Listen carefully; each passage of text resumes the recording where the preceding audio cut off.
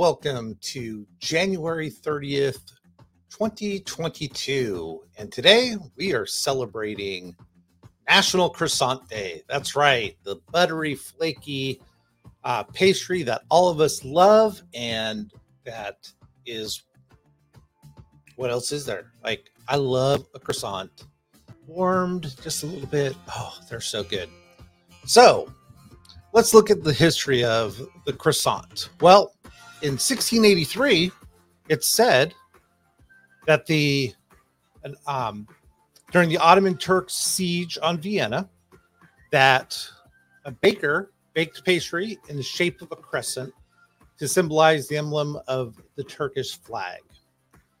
And then we know that in 1838, Augustus Zhang, a Vienna baker, opened his pastry shop in Paris called Boulangerie Viennoise. I can never say these words correctly, but it was the first Viennese bakery in the city. In 1850, Zhang began to make a puffed laminated pastry dough that was flakier than the usual other sweet doughs.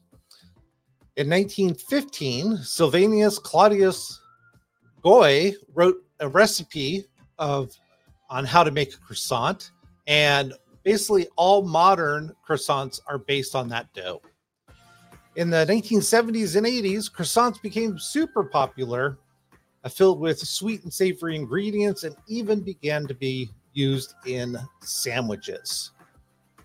In 1981, a little company called Sara Lee began selling frozen croissants. And of course, we all know about the Pillsbury that you pop out of a tin, you roll them up, and you cook them very, very good.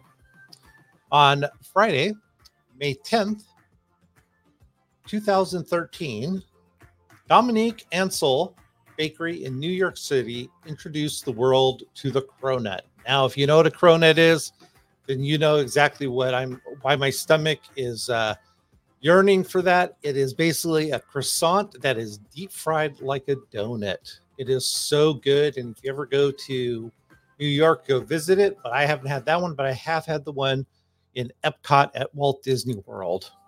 So how can you celebrate? Well, why don't you channel your inner Parisian chef, right?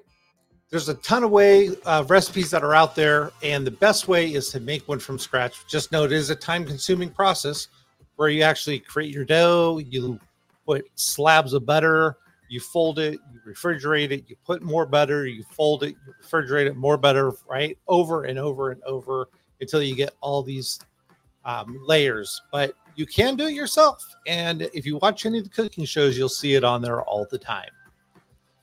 How about you come up with your own croissant filling, right? Go get the Sara Lee version, go get the Pillsbury, buy a croissant from the store and fill it with whatever you want. The sky is the limit. What do you think would look good, sound good in a croissant, and fill it with it? Why don't you take a croissant workshop? Find a pastry class that teaches you how to make croissants and Parisian delicacies. Great way for you to do it. But have fun with it, enjoy it. Make sure that you actually go and enjoy a croissant today, and make sure that you have a wonderful day.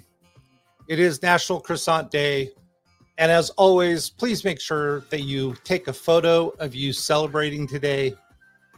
Post it on any social media. Add hashtag DPB Croissant 2022. Again, hashtag DPB, Daily Positivity Boost, Croissant 2022. And thank you for joining us for another episode of our Daily Positivity Boost. We look forward to seeing you tomorrow. Have a great one, everyone.